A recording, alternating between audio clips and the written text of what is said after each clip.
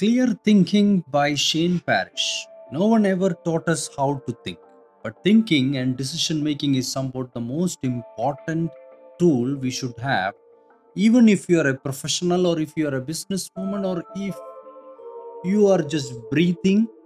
I think that really means you have to do some level of thinking to be alive and to be survived.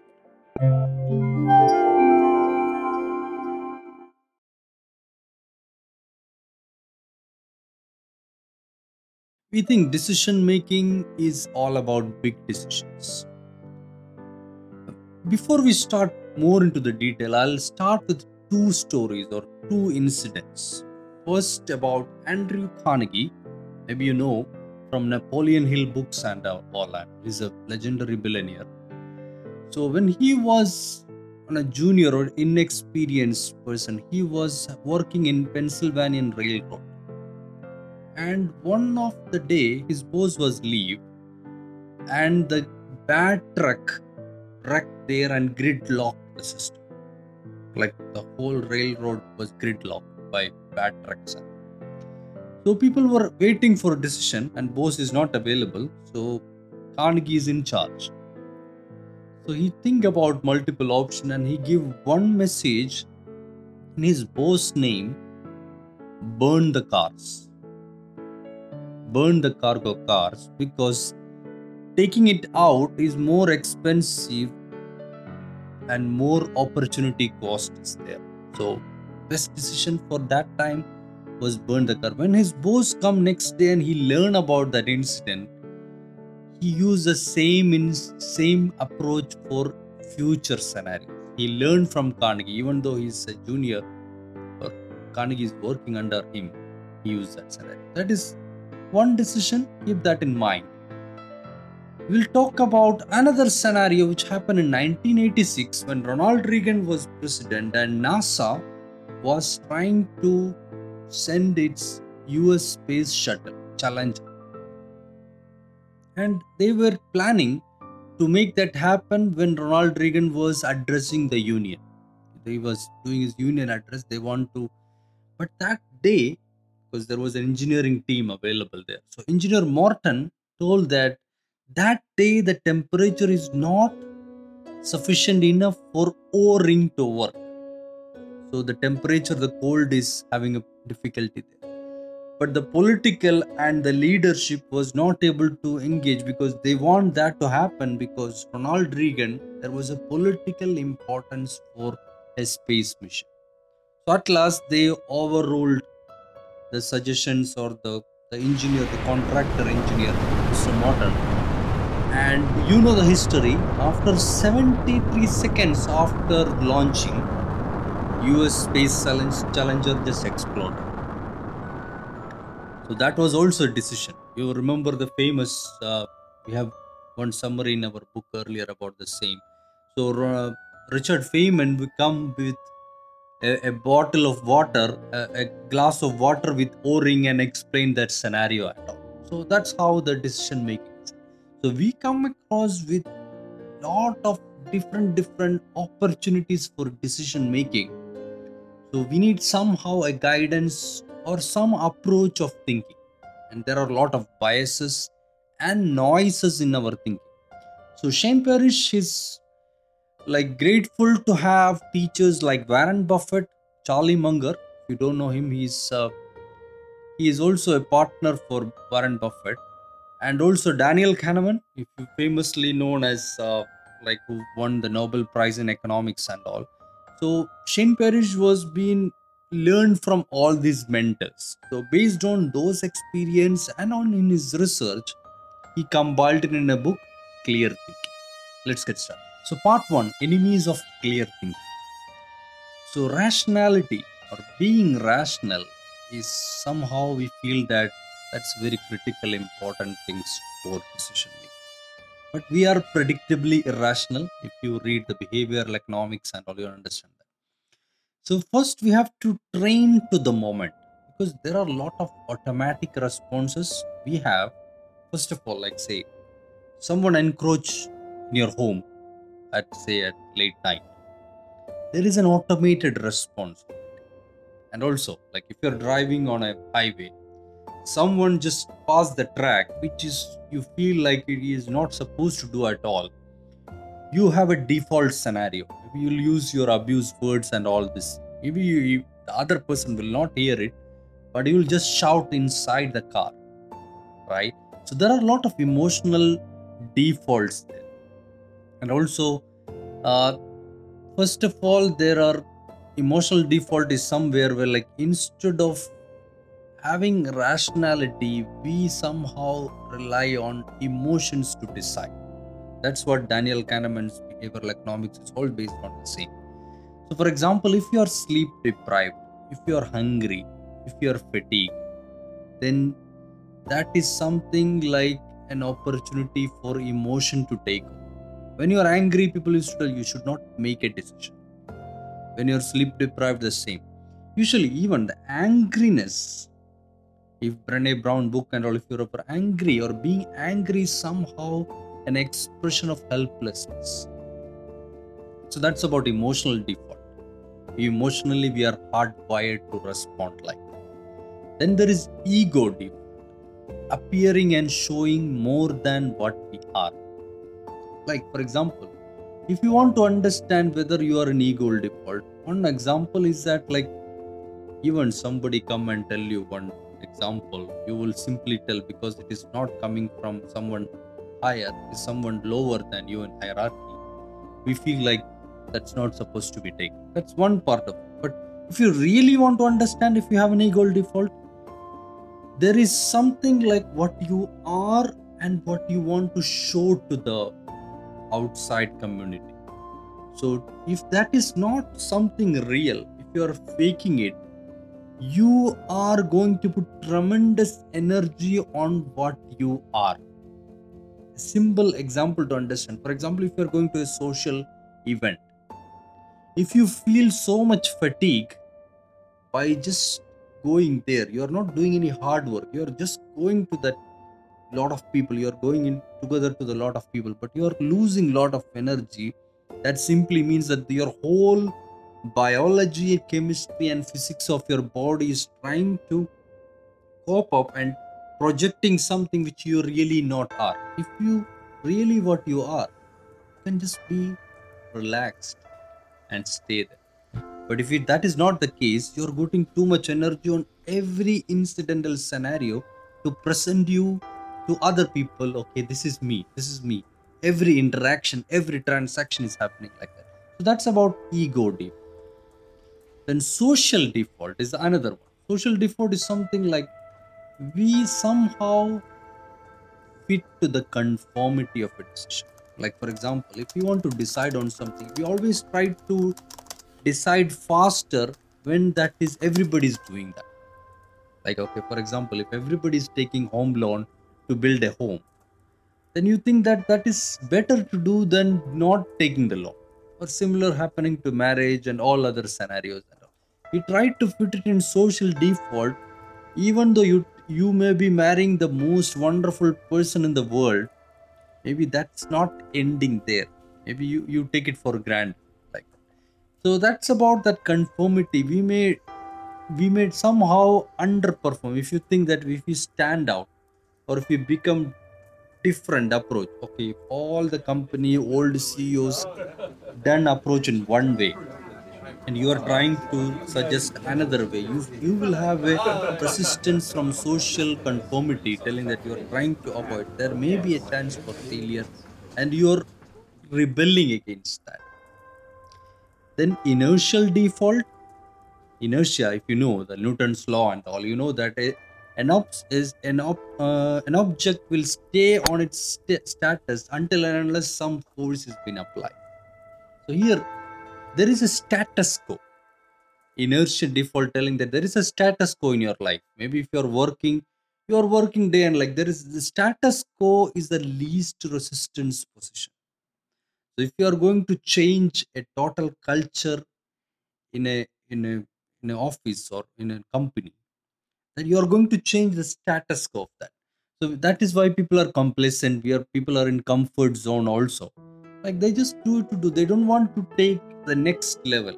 They don't want to put more effort to your work to overperform and all. So there is a status quo default or inertia default that is making us to take decision. If there is some decision which can improve your career, if there is some say something to study or something that will change the status quo of your life, you have to spend too much time on studying that one and all these things, that is making you inertia default. Okay, stay where you are, don't have to disturb the status quo. These are the four enemies of clear thinking. Part 2, building strength. We understand the enemies now we have to build strength to ourselves. So it has multiple parts. First of all, self accountability. Complain not. Don't have to complain about the incidents or scenarios or something. You don't have to blame on others. You have to take accountability of that scenario. That is the first input to build strength. Second thing is about self knowledge. To understand your strengths and weaknesses, you have to know your vulnerabilities and all these things. So if you understand where you are coming from, that will give you an exposure to go to people which you don't know. You understand this is my strength, you can put more efforts on that. Self control. Like everybody, naturally we have our own fears and desires that will always come into in between the decision making. So if you have a strength enough to master your fears and desires, that is somehow like, another way if you call it, it's like a discipline or self control. Self confidence, trusting your abilities. The point is that here, confidence, self confidence, and arrogance is almost staying somewhere close. Confidence, self confidence is somehow you are sure that you can do it. So that is something which allows someone to just quit a job and then finding a company, because their self confidence on themselves that okay, I can do this. But the same self confidence, if you start a company and you think that okay, I am the only person who make all the decision, whatever I'm doing I'm right, you may lose clients, you may lose your employees and also there is a small fraction of trigger between this confidence, self confidence and arrogance.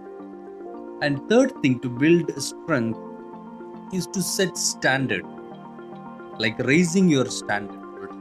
Because one day Shane Parrish come to a remote location when he was working in intelligence agency and all. He tried to explain a scenario to a remote office and people were listening. And one time, after some time, one manager, I think he's the leader over there, he just told Shane, okay, stop. Then he stand up. Before doing that, he told Shane, if you don't really know what you are telling, you should not speak. First of all, you should understand what you are telling. That's important. That's something about communication. But what he tried to do is that he stand up and he explained the same thing what Shane was explaining, but in a different way. Later on, Shane go and meet this guy, this manager, and he told that we have a standard. I'm trying to put you in standard. That was a lesson. But another similar example was happening like when Shane was working. One of his subordinate colleague, maybe this incident is relatable to a lot of you. If you're working as a manager or someone, a lot of people will make some document or some reports or something and send you for review. And same thing happened for Shane also. He sent a draft report to Shane and telling that for your review and approval. But Shane understands that this is not at all acceptable. He has to work too much. He has to put too much effort to make it correct. He was thinking, what should I do? Because there was something about exemplars and all. So Shane was too much explained about Henry Kissinger. So Kissinger was having explained a similar scenario when he was working in administration and all. One guy come and tell you this is the report. Then Kissinger asked a question: is this the best effort or best report you can make? Is this the best you have? Then that guy think about it and he take out the report and make the work on it and submit again. And that time Kissinger asked again, is this the best you in your report. Then he doubt again, he go back, and the third day he submitted the report. That time when Kissinger asked him, is this the best, he told me yes. Then Kissinger looked at it and it was good. Same thing what he applied to his subordinate as well, and it worked as well. So building strength is some way like internally building strength to the outside team members, and building such a level of trust, confidence, transparency, and standards inside the company, wherever you are putting your decision making, even if you are a CEO or a line manager or a supervisor. Part 3 about managing weakness. In USS Benfold, Michael Abstroff was head of that ship, military ship, and he was feeling like there was a lot of conflict happening inside the ship among the communities between sailors and the crew members. And he tried to understand what is the situation, and he tried to understand the what is the root cause and all. Then he find out, or he pulled out, he make it a conclusion to one topic, which is where a food is being served in the ship. And at some point in time, like all the normal sailors, they were be just in the queue, but the higher officers came, they will just not stand in the queue, they go directly and get the food and come back. It looks very normal because that was a social default in that ship, but that was affecting a lot of, because if you remember our earlier book talking about boarding in through the economy and all, we have a book earlier about the same, so you will understand our earlier book summary about scarcity brain is explaining the same. So the point is, what he tried to do, Michael Abstroff, he one day he just go to the last of the queue and waited behind the last person in the sailor. And the guy who was taking care of this one, he told to general, you should go to the front. He told no. He did not take his suggestion. He stayed there. And he waited and he take all the people and he take the food as normal. That was somehow an example for the other people to understand their weakness. That is his trying, and that really improved the scenario.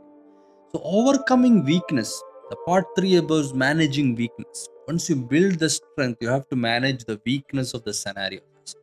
Weakness in the environment as well. Like, you don't have to be like rabbits, which always look for each and everything in the situation. It is not the situation for, because rabbits are always being vigilant on each and every scenarios. But sure, they should have a safeguards. Avoid decision making, as we mentioned, in unfavorable circumstances like hungry, angry. Because even the alcoholic community was trying to tell that HALT, hungry, angry, lonely, and tired. When you are having the urge to get the alcoholic drink, just think, are you hungry? Are you angry? Are you lonely? Or are you tired?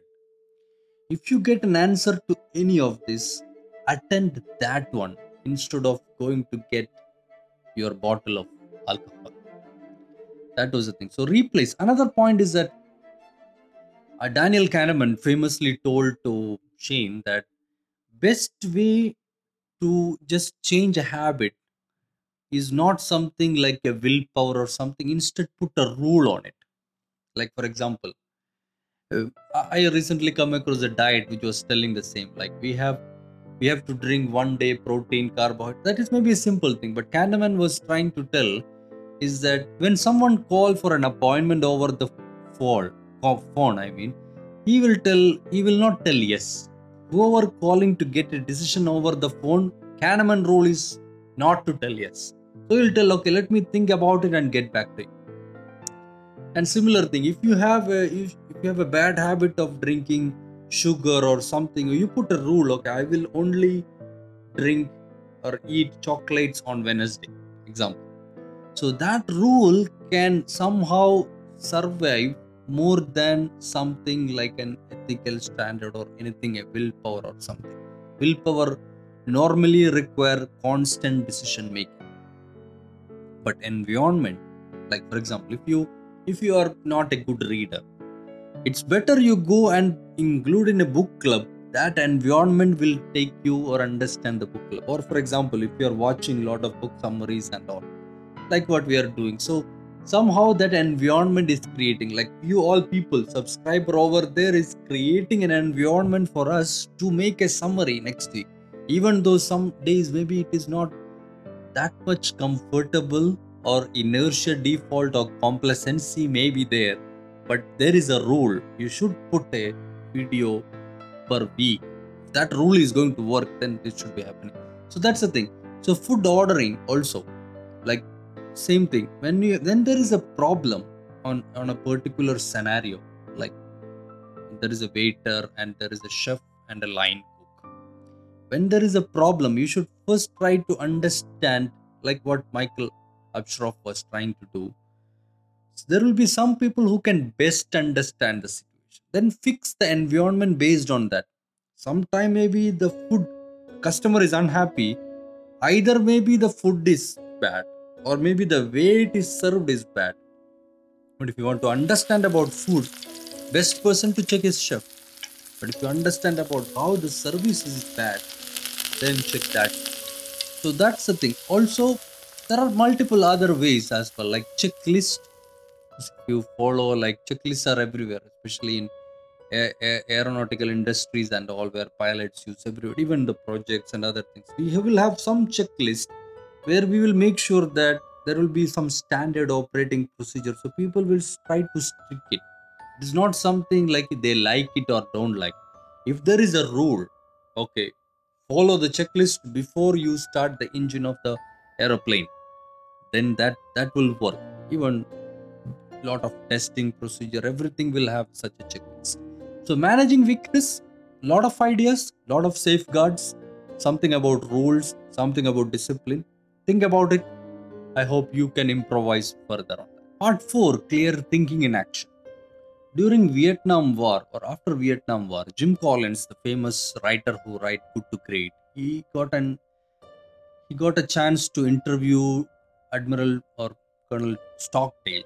He asked him, what was the thing which make you survive, or what makes the prisoners there survived in the Vietnam prison, and who are the people who perished? So Stockdale explained, the people who perished was the people who has faith. Maybe it's a counterintuitive topic.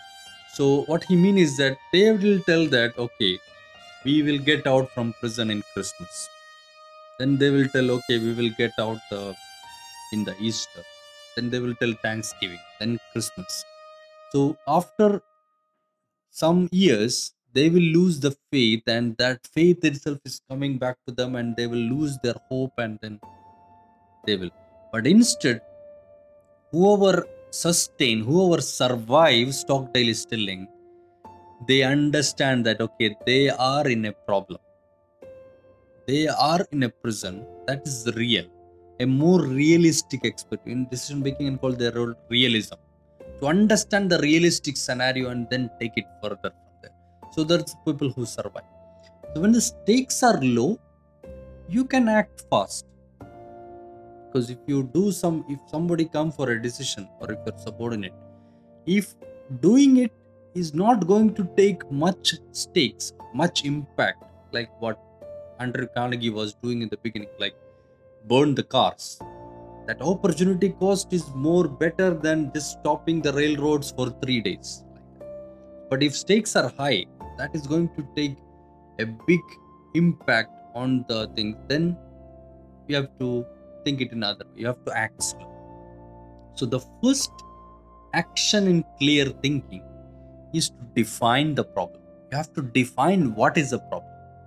Then only you can understand. Because the point is that, for example, ASPCA, a dog welfare in the United States, they used to find that there are 3 million dogs was being just give up to the shelters by their owners.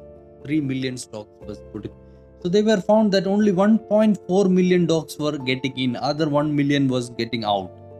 They were not getting shelters. So normally, if you want to make a decision on this one, what will you do?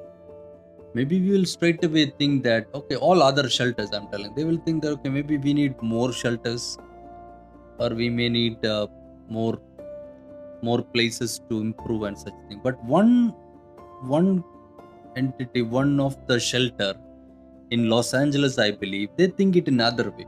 They try to make a different approach. Whenever there is an owner trying to give their pet dog to the shelter, they give an option. Would you like to keep your dog?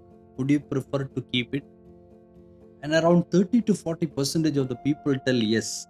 Most of the time, the reason why they are leaving their dog is because they are not able to manage the expenses of their food or any other things.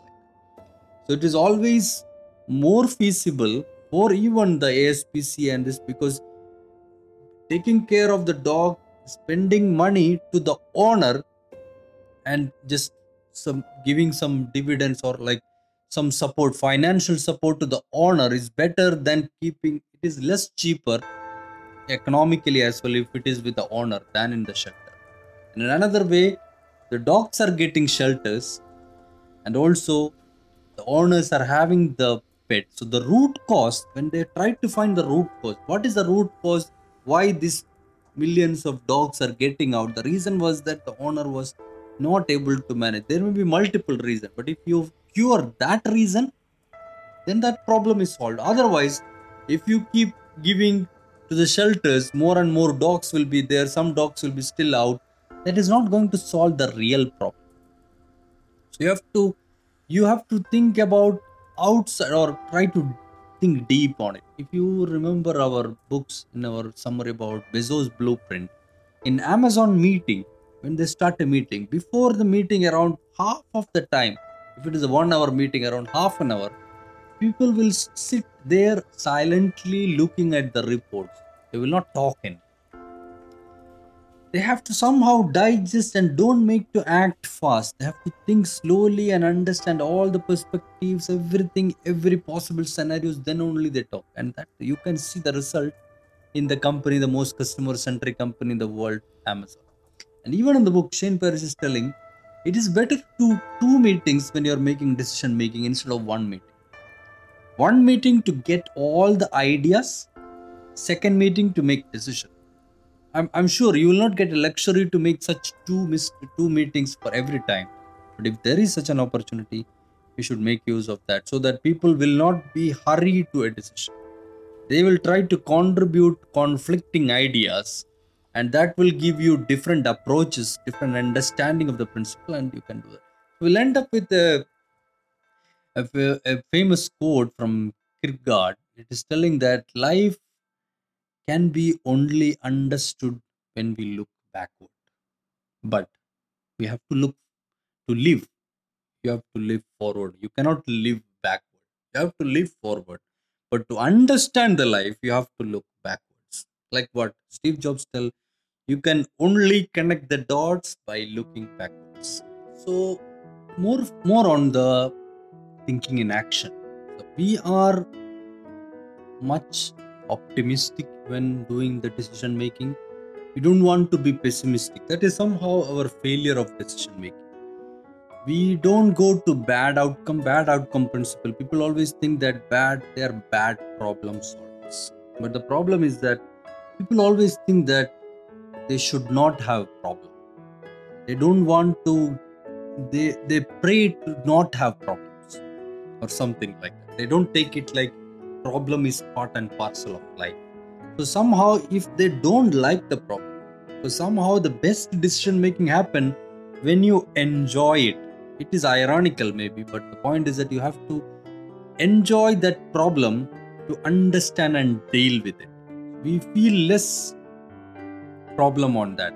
Because if people tell that, Joshua Wolf, the famous venture capitalist, used to tell that failure come to the people who fail to imagine the failure. So even it is not happening to small one or two people or CEOs, or even the United States of America, the military intelligence or military department. They do the same thing in United States. They have done same in Afghanistan. They started a war there. It stayed for more than 2 decades, I believe. And it was problem was basically a short term. They were not thinking about a long term perspective to solve it, or not expecting any failure or anything like that. That is why all these military projects, what they done, or invasion, not in a bad way, I mean, what, because there is no reason to invade Afghanistan to Iraq and Syria, and all these people just they have their own reason, and that got flowed also. But the point is not about that politics. Point is about the same military department failed to understand what is next, then what. All such things was not available. So there is something like a second level principle. When you make a decision, you should try to understand then what at the expense of what. Such thing compare to what. Also, if you come across a solution to a problem or a decision making, you come across two, X or Y, a binary, this one or that one, then most probably your decision making exercise is not complete. Most of the scenarios, binary is not. Try to find a third option. That's one part of the thing. But there is another thinking approach by integrative thinking. A famous author, Roger Martin. We have a book in our channel, New Way to Think by Roger Martin. So Shane Parrish quoted Roger Martin telling that integrated thinking is like combining both, combining X and Y. Maybe you come across a solution to a problem as we can do this or we can do this. Why don't you think it together? Okay, we can do this, like we can reduce or we can increase the profit and we can increase the employees. Just an example, actually. So there will be sometimes two contrasting opinions or binary option. You try to fit or you're forced to choose one among them. But that's not actually decision making. That is simply a choosing. You're doing an action to choose. That's not decision. So evaluate the options. Shane Parrish, when he was managing his company, he gave his company three options for decision making. He told that there is some decisions you can do yourself. You don't have to come to me. There are some decisions where you can think about it, but then you can give me, okay, we are going to decide, like you can inform. And third level, there is some decisions Shane want himself to take. Okay, I will only take it. Then that procedure was happening, but somehow Shane, that process was not, that rule was not working. Then Shane went to his mentor and tell that, okay, I implemented this in my company, but it looked like it is not working. So the mentor asked Shane, do you know what is really important for you, or what you value most? So initially Shane told, yes, I informed my team. I told them what is important. But then that mentor asked again, do you really know what important for you? You know yourself what is important. Until and unless you don't know what is important for you, you cannot communicate that to your team, and you cannot understand which one you want to take decision. If you don't understand, you cannot tell that to the team. And if the team don't understand which is important for you, they somehow end up everything in level 3, which you want to take this. So that whole procedure will get collapsed. So that's the point. Also, when you try to understand the root cause also, because George Marshall, when doing the Air Force Pacific in World War time, the Air Force in the Pacific area, the pilots was reluctant to fly. George Marshall was trying to understand why, because it was one of the most efficient. They try to go in a next level in decision making. Try to understand what. So you want to get the information from the ground, because what is getting as information is that the pilots are not interested to fly. But what really I got an answer was that the mechanics who work at late night, they have to work with lights, and the insects and mosquitoes will come at night, and that is creating malaria and all. Because of the malaria being infected to the mechanics, the pilots who drive that flight the coming days, they are not interested to fly that air flight, like aeroplanes, because of that reason. So that was the main reason the pilots are telling they're not interested to fly. So if you solve the mosquito problem, you will get the pilots. That somehow the you will not think it directly. When you understand the pilots are not interested to fly, you will think that maybe they are fearful, or they are having political issues, or they have some other pressures or something like. So there should be two ways to get information on a scenario. First one is high fidelity, high five principle. You should get it to the from the close to the source, like what George Marshall done. He get it to the source from where the issue is happening. You capture it from there. Then he understand, like what that dog welfare team was trying to understand, from where this issue is happening. The moment when the owners of the dogs were not able to manage a dog as the member of their family, they are giving it away. That's one part of the thing. There is another thing called, as I mentioned, high X principle or high expert principle, what we come across earlier, like chef and line cook. If you have a problem with the food, then it's not good to ask the waiter. It's good to go to the kitchen and then ask the chef. Or chef will be knowing better than someone else, because he has access to a lot of people how it is happening. So the source is there. The food is cooking from the cooking stove, there is a problem.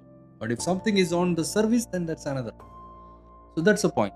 Even Leonardo da Vinci used to mention about this high X principle, because a lot of the time you are not supposed to be expert on all the topics. So you are supposed to ask support from the people to get the support. And so he's tell that I have to find an expert in hydraulics to understand hydraulics, all these things. So feel free to get consultancy, get expertise, or learn from other people. It's not necessary you have to go to a person. Like, you can learn from the history, from the books and all these things, but try to take that expertise, knowledge, high fidelity source, and consultancy and best practices. But best practices and standards, as I mentioned, it may somehow fit into that social default. So don't take it for granted. Standards are not something like something above like that. It is an average thing what is being done by social best practices. But still, that is useful as a starting point. Learn from your decisions. When decision is happening, focus on the process than outcome, because you always have an opportunity to learn whether you were right or wrong, and feel free to enjoy being wrong. In Think Again, the book by Adam Grant, he explained how much excited was Daniel Kahneman when he explained a topic, and after a seminar, Kahneman come to Adam Grant as telling, okay, I was excited to feel that okay, I was wrong. So feel free to excite and learn from being wrong, but it doesn't mean that you have to always just do something to get wrong. But the point is that you should make a decision making in some way. There should be some transparency in that. That will be appreciated by the whole community, everybody. Even Charles Dickens has a famous character in Ebenezer Scrooge. He's telling that that character is getting visited by three spirits, by past, present, and future. They are giving him an opportunity to understand the past, his present, and future. But the good thing was that when the Scrooge was getting an opportunity to see the future, he asked for a second chance and correct. So, for sure, you have to think now based on your past experience, but looking at the future. Future is not really going to be certain. That is the characteristics of future. So that's somehow a conclusion of the book. If you like to read similar thinking approach, we would like to add the books here, New Way to Think. Feel free to check out that book also. It is something by Roger Martin, a Rothman School. He's a thinker number one by Thinker 50 and all, and the book is by Harvard Business. Until we come across by next book, feel free to enjoy our book. Please do support us with subscriptions and all if you really find value in our summaries and all. Until then, bye for now.